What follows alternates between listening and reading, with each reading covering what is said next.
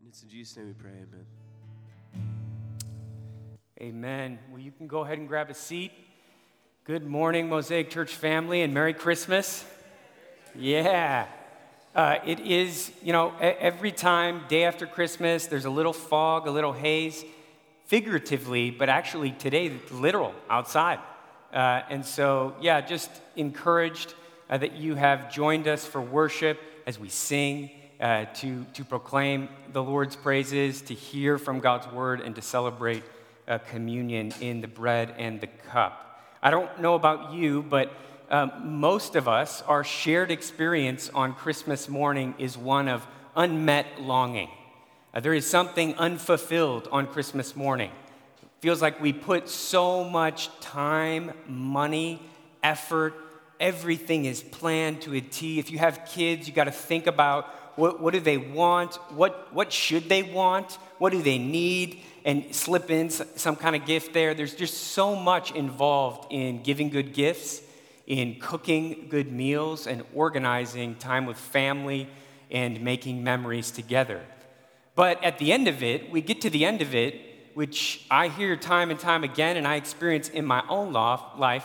We get to the end of it, and we're like, that's it? There's like, where's the magic? There's something that we were expecting on Christmas morning that just doesn't deliver. And we often have talked a lot about this discipline in the Christian life that we must learn to leverage that unmet longing to look to the return of Jesus. And this is a discipline that we need. And we need that muscle to continue to meet our unmet expectations, our unmet longings, our unmet hopes in this place, in this fallen, broken world, and direct those to the return of Jesus when he is making all things new. But I want to build on that today. I left last week, I preached on Luke 2 and the story of the shepherds in a field, and the angel comes and delivers a message. I left that week just reflecting on one word that I want to talk about with you, and that one word is wonder. In Luke 2, verse 18, Luke tells us, and all who heard it wondered at what the shepherds told them. Wondered. It just stuck with me, and there was actually a painting that I used as far as I put it with the scripture reading, and it was just a way to kind of like, hey, we got the kids with us for the first time. Let's have pictures when we put up the scripture slides. And I've been into Christian art for a while, and I can't really explain why, but typically I have a piece of art that I'm just reflecting on for weeks at a time. I put it on my phone and just think about. And there's this painting, I think it should be back there. It's called The Adoration of the Shepherds by Gerard van Honthorst. And it's actually up in a museum in Germany, and it's capturing this moment in time where the shepherds have come to the barn and they find the baby. And it says in verse 18 that everyone who heard what the shepherds were telling them wondered. And what I'd like to suggest this morning is that if Advent is teaching us to wait, Christmas morning is teaching us to wonder. And so I want to reflect on that with you as we look back to the passage that we looked at last week in Luke 2. And we'll read 15 to 19, but just to set up the context if you weren't here, the beginning of Luke 2, Luke tells us that Jesus was born. And he gives some historical facts, and he tells us that Jesus was born in a barn and placed in a manger. And he zooms out and pans out and goes to focus on a scene in just some regular, ordinary field. And we read about these nameless shepherds. And we talked about this reality that heaven cracks open and moves towards ordinary shepherds in an ordinary field. And Luke tells us that the angel of the Lord appeared to these shepherds and they freaked out. I mean, if an angel of the Lord showed up at your workplace and interrupted whatever you were doing, you'd freak out too, right? And the angel says, "Do not be afraid, For I bring you a message of good news of great joy that will be for all the people. This message was the message of salvation. This message was a sign that God had not forgotten his people. And we read that after they received this message from the angel, the heavens open, and these shepherds get a glimpse into the heavenly hosts, and they find the heavenly hosts praising God because God is bringing peace to the earth through the incarnation of Jesus Christ. And this brings us to verse 15. So let's read 4 verses, Luke 2, 15 to 19.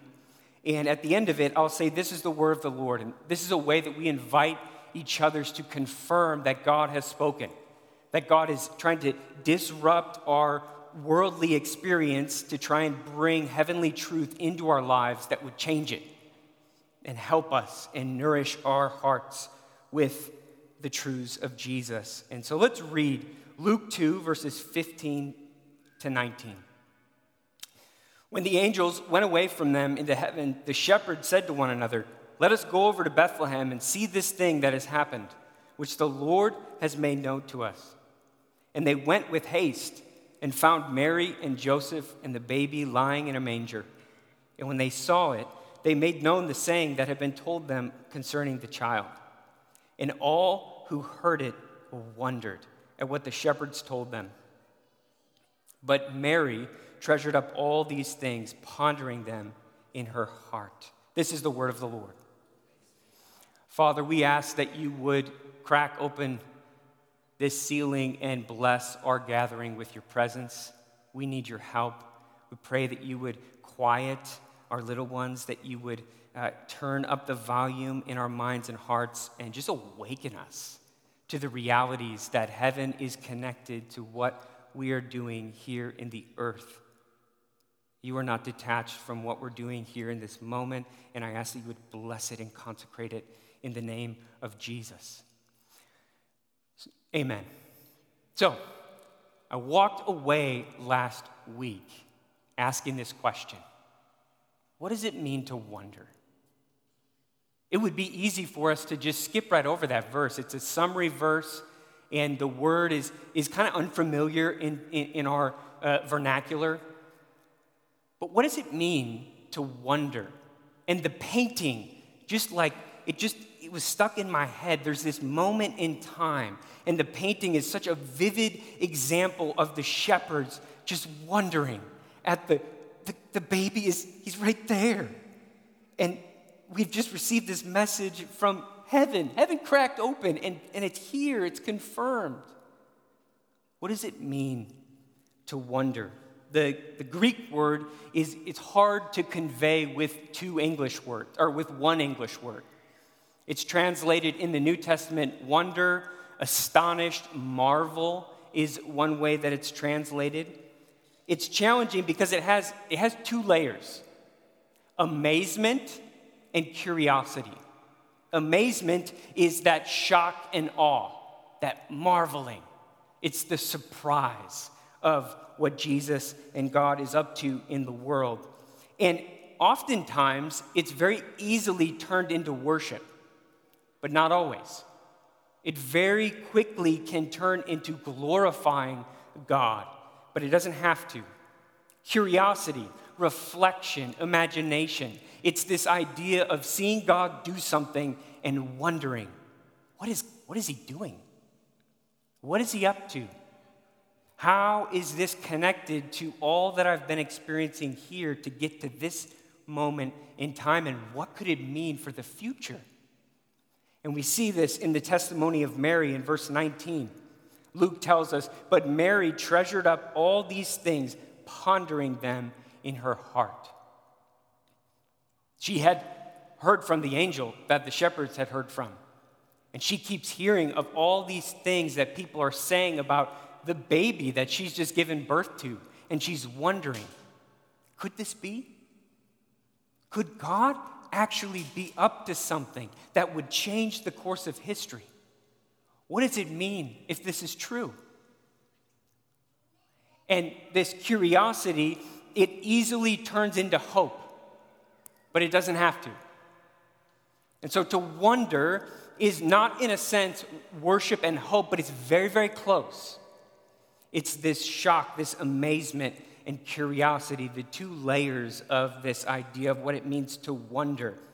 And when Jesus is a baby and when he steps into his earthly ministry, this is a common word that is used throughout the New Testament of Jesus. It's a common response. He generated wonder everywhere he went.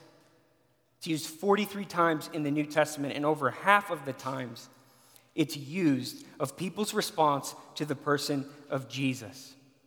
Of his miraculous power is probably the obvious one. In Luke 8, verse 25, we read about Jesus calming the storm. The disciples were freaked out in a boat. Jesus is sleeping, and he wakes up and he rebukes the wind. He rebukes the storm, and the storm actually listens to the Son of God. And in Luke 8:25, we read, and they were afraid, and they marveled, saying to one another, who then is this, that he command even winds and water, and they obey him? In Matthew 15, we read about this kind of summary of Jesus' healing ministry and his power being demonstrated.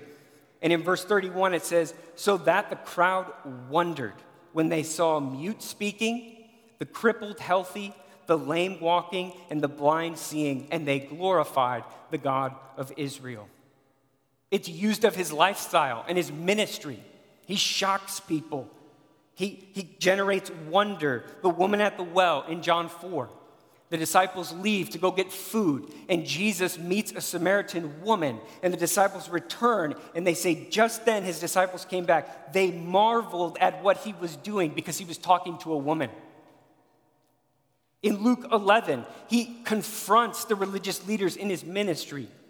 And in Luke 11, it says the Pharisee was astonished to see that he did not first wash before dinner. Everywhere he went, he generated wonder, amazement, curiosity. Who is this man? Of his teaching, he befuddles people. He shakes up everyone in the way that they've understood the things of God and the way of worship in Israel. And they try and catch him in Matthew 22, try and catch him in a debate of church and state against taxation. And Jesus says, therefore, render to Caesar the things that are Caesar's, and to God the things that are God's. And when they heard it, they marveled. And when he unveils his identity in Luke 4, he reads Isaiah 61 and says, today the scripture is fulfilled. And all spoke well of him and marveled at his great, gracious words that were coming out of his mouth. And they said, is this not Joseph's son? And so you see all throughout the ministry of Jesus, this amazement. He commands the word, he commands the storms, but then it's always met with curiosity. I thought this was just Joseph's boy. But he's talking about being the fulfillment of Isaiah 61. Jesus' entire life generated wonder in those around him, because a real encounter with the real Jesus is amazing. This is what we read about in the Gospels, and this is what we experience in our Christian life. That a real encounter with the real Jesus is amazing. It shocks us. It surprises us. You see it in the flow of the narrative. You have the shepherds in an ordinary field, and the heavens crack open, and they receive this message, and they go to find the fulfillment of that message, this sign that the angel gives them. For unto you is born this day in the city of David a Savior, who is Christ the Lord. And this will be a sign for you. You will find a baby wrapped in swaddling clothes and lying in a manger, and heaven cracks open, and they get a glimpse into the praise of what heaven is doing because of what God is doing on the earth. And we see this connection of heaven and earth. And they go searching, and they find the baby and are wondering at what God is up to. They are amazed because what they heard in a field that could have just been chalked up as like that wasn't real. Maybe you ate something funny, when you were home, or you haven't slept in 4 days, you're hallucinating. But that was all pushed to the side when the message was confirmed in Bethlehem with Mary and Joseph in a barn, and a baby is lying in a manger. And they're shocked. What? This is really true? We see this all over the New Testament, but we see it at Mosaic. When God answers a prayer, and we're amazed. Wow, this works, right? There's just this amazement. Like, I can't believe heaven just heard me and answered this prayer. We see it in miraculous healings. We pray for healing and people are healed. At Mosaic, that is happening. We come against the enemy in prayers for deliverance, and it happens. And God moves powerfully, and we're amazed. Because heaven, the supernatural, is connected to the earth. It's connected to the natural world. And even those terms themselves, supernatural and natural, they're foreign to the Bible. The Bible would just say, this is God and his creation. There's nothing supernatural about what I'm doing in the world. It's the way it was meant to work. And a real encounter with Jesus, it's amazing, but it's also curious. It also generates questions. It also makes us step back and wonder, what could this mean? If God answered this prayer, what might he be doing with how he's answered this? If God moved powerfully there, he could move powerfully anywhere. And what we begin to see, when we really give ourselves to wonder, what we begin to see is that God is up to something in the world. And he's involved in our lives. And he desires to continue to move and use and bless and shape, because he is on a mission to bring light to the darkness and to use his people to be a demonstration and a witness that God has not forgotten sinners, that God has delivered sinners by the work of Jesus. But a real encounter with a real Jesus is curious. And we see this testimony in Mary. She treasured up all these things in her heart, pondering them, reflecting. Even as a baby, Jesus is generating curiosity because God is up to something through this child that we remember on Christmas morning. And you see how this could change Christmas morning, because the message of Christmas morning is that God has not forgotten you. We at times forget him when we're planning gifts and we're trying to make food for Christmas, but he has not forgotten us. And he is moving toward us. And he is trying to open our eyes to take the blinders off, that he is up to something and he wants to meet with us in a really significant, powerful way. Curiosity is the pursuit of truth. Curiosity is not the enemy of faith. It's actually the advocate for faith.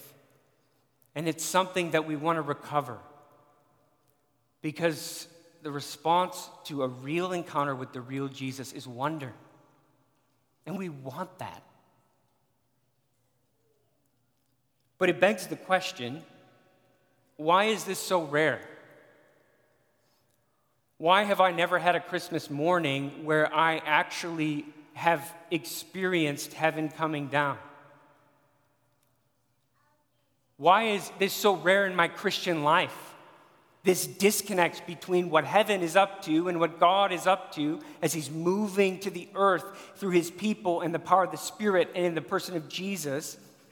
Why is this so foreign? We read the stories in Acts of how God moves powerfully, how many come to faith in a moment. We read about these stories. We hear stories from the mission field, how God is moving through dreams and visions, and how he's moving in great power. And we wonder, why is this not a part of my experience? And we're tempted to think, if we could just go back to when the early church was around, then that would really be the magical time. or if we go on the mission field, then we would actually experience the kind of things that people in the Bible experience. But no, we worship the same God, we have the same Spirit, we have the same Bible, and God is trying to move towards us. He has moved towards us in the person of Jesus, but he's trying to open our eyes to the reality that he's trying to grab our attention in our lives. He wants to capture our imaginations on Christmas morning. He wants to shock us with ways that he might answer a prayer. But why is this so rare? Mike Cosper wrote a book called Recapturing the Wonder. And he argues that there's something actually working against Christians in the Western world. We wonder, why is this so rare? Why is my Christmas morning just like flat? Why is my Christian life there's no power. There's no magic. There's something missing. He argues in his book that there's something working against Christians in the Western world. It's a mindset, a framework for life, and it functions like blinders on a racehorse. I don't know if you have ever seen, they put on racehorses these blinders that get them to focus just on what's in front of them. Hey, horse, I don't know if the jockeys talk to the horse, but maybe they do. They say, hey, horse, just don't worry about anything else. Don't get distracted. Just focus on what you've been bred to do. And Cosper talks about a mindset, this framework for life in the Western world, and he argues that we've been programmed and are being programmed to view the world based only on what we can see, what we can touch, and what we can experience, or what we can explain through reason. A naturalistic mindset that it fills all Christians, non-Christians, everyone in the West, because it's reinforced through everything we do, how we talk to people. It's the air we breathe. And what this means is that our default mode is skepticism. Our default mode is skepticism. When we meet for coffee with someone and they tell us about a miraculous healing that they witnessed last week, our default mode is like, there's probably got to be a explanation. Did they go to the doctor? Were they on some medication? And it's not that we don't get to faith, but it's that our reflex is skepticism. Or maybe I've had this experience before, but you'll talk to someone and they're like, I was really stressed in the parking lot and I had a lot going on in my life and I just couldn't find a parking spot, and I prayed and a parking spot opened up. And it was just this like really sweet moment where God answered a prayer for me. I really needed it. My default mode in that moment is like, is that really what happened? I don't know. That sounds like, is God really invested in every little thing that happens in your life? It's this mindset that is just, the reflex is skepticism. And Cosper describes this mindset as the perspective that we live in is a disenchanted world, is language that's used. A disenchanted world. And he writes this: a disenchanted world has been drained of magic and of any supernatural presences of spirits and God and transcendence. A disenchanted world is a material world where what you see is what you get. And we don't necessarily intentionally buy into this mindset, but we're caught up in it. We're caught up in it. And what we learn is that followers of Jesus are trying to live out an enchanted faith in a disenchanted world. There is a conflict. The Christian faith is contesting that there is more than just what you see, what you touch, and what you can explain. That there is this magical, enchanted world in heaven. And we come to a passage like Luke 10 and see God come down in an angel and meet with shepherds. And we're reminded again and again. It changes everything.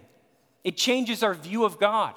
In a disenchanted world, God is mechanical, detached, and weak. He's a God that, hey, I set things up, I think you'll be all right, but I'm not really involved in what's going on here. You got to rely on the laws of nature. But in an enchanted world, God is creative, mysterious because of his greatness, transcendent and immanent at the same time, full of surprises, and strong enough to give grace and mercy every morning. That's the God we worship. That's the God we know and want to know more and more and more. But every time we open our smartphone, every time we go to work, every time we talk to a neighbor, this disenchanted world is reinforced. Changes the way we view the Bible. In a disenchanted world, the Bible is a corpse to be dissected and studied. Cosper says, the text has no life on its own. It isn't a living whole, a breathing, fiery creature full of mystery. I love that. Something to be approached with care and humility. It's a subject to be mastered, a corpse to be dissected. And what we can know about the Bible is just there. Nothing more. But in an enchanted world, the Bible is the voice of God. It's living truth that meets us freshly every time we open it up. And it's a book that is like a window into a different world. And we are meant to interact with it with our minds, but with our hearts, with our bodies, with our feelings. We're meant to interact with it in this whole body sort of way. So what can we do? What can we do to live a lifestyle that would set us up for a Christmas where we feel the work of heaven meeting us as we're opening presents, as we're eating cinnamon rolls and quiche? That's what we had. What would it look like if we were aware to the realities of a magical world that is trying to grab our attention, of a God that is moving powerfully in ways we cannot explain? What can we do? We can prepare ourselves for wonder. We can't generate the amazement, we can't generate those moments, but we can prepare ourselves for wonder. We can prepare ourselves to be amazed and to move towards a Christmas morning, to move towards a Monday morning, recognizing God could surprise me today. I actually hope he does. I'm going to pray that he does, and I'm going to watch and look. I'm going to be on the lookout. We want to be honest about our own skepticism. We want to maintain the tension of living out an enchanted faith, a supernatural faith, a faith that's connected to what's happening. And even here, like when we worship, do we really believe that there is a real place in heaven where Jesus is enthroned? And that he wants to dump on us. He wants to awaken our minds, our imaginations, that he's up to something in Richardson. He's up to something at Mosaic, in our kids' lives, and in our marriages, and in our friendships, and in our neighborhoods. That's what we want to believe. We want to prepare ourselves for wonder. And this painting, I'm telling you, it captures that reality of wonder, the adoration of the shepherds. And it's fascinating. If you study the painting, you can't really see it back there, but Google it. Adoration of the Shepherds by Gerard Van Hornthert. I'm just not even going to go off memory. But the whole lighting in the painting it's emanating from the baby. And the people's faces are lit up by this child. And the shepherds, they have all these expressions on their face like, whoa. And one guy's like this. It's this idea of being shook, of being awakened, being shocked. God. And the painting just is a great demonstration of how God has sent Jesus, the light of the world to awaken a dark place. And the message of Christmas is clear, that God has not forgotten you, that God has moved towards you in the gift of Jesus Christ. And we want to confirm that. We want to cultivate and remember and realize that gift as we prepare ourselves for wonder. And be a people that are growing in living out an enchanted faith in a disenchanted world. Let's pray. Father, we thank you. We thank you for this moment, this last moment in this space. We treasure the days that we have worshiped here and celebrate that you've done stuff in this place. You've answered prayers as we've gathered here. You've moved powerfully towards us. And I just pray that as we leave from here, would you open our eyes a little bit more? Would you help us just rip off those blinders and be a people that are awake to the power of God on the earth and in our lives? And we trust you to do that more and more tomorrow, this week, and this year. We love you and we trust you. And we pray in Jesus' name. Amen. We're going to move into a time of celebrating communion. And so if you want to stand and begin opening the elements, this is a meal that Jesus established in his earthly ministry. And he actually disrupted a meal that the Jews had been celebrating for years and years and years. The meal of the Passover. And he disrupts this meal and he introduces the meal of the new covenant. And this meal we celebrate every week. It's just a wafer and a cup of juice. And we do it every week because we believe God has commanded us to do it. But we do it every week because it is such a great way that we can begin to come to grips with a material thing is trying to push us and invite us into a heavenly reality. And every time we celebrate it, we are literally pulling heaven into our existence on the earth. And our hope is that it would shape all of our life. And so on the night when Jesus was betrayed by one of his friends, he took the bread and he said, "This is my body, which is for you. Let's eat this together and remember the body of Jesus."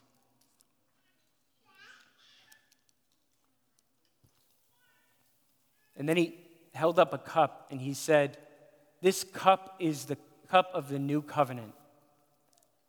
And as often as we drink it as God's people, we remember the shed blood of Jesus on the cross for the forgiveness of sin.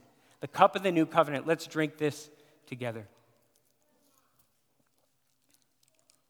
And Paul says in one of his letters that for as often as you eat the bread and drink the cup together with God's people, you proclaim the Lord's death until he comes. And so we proclaim the death of Christ for the forgiveness of sins this morning as a church. And we look to the return of Christ where he will set all things right and meet us.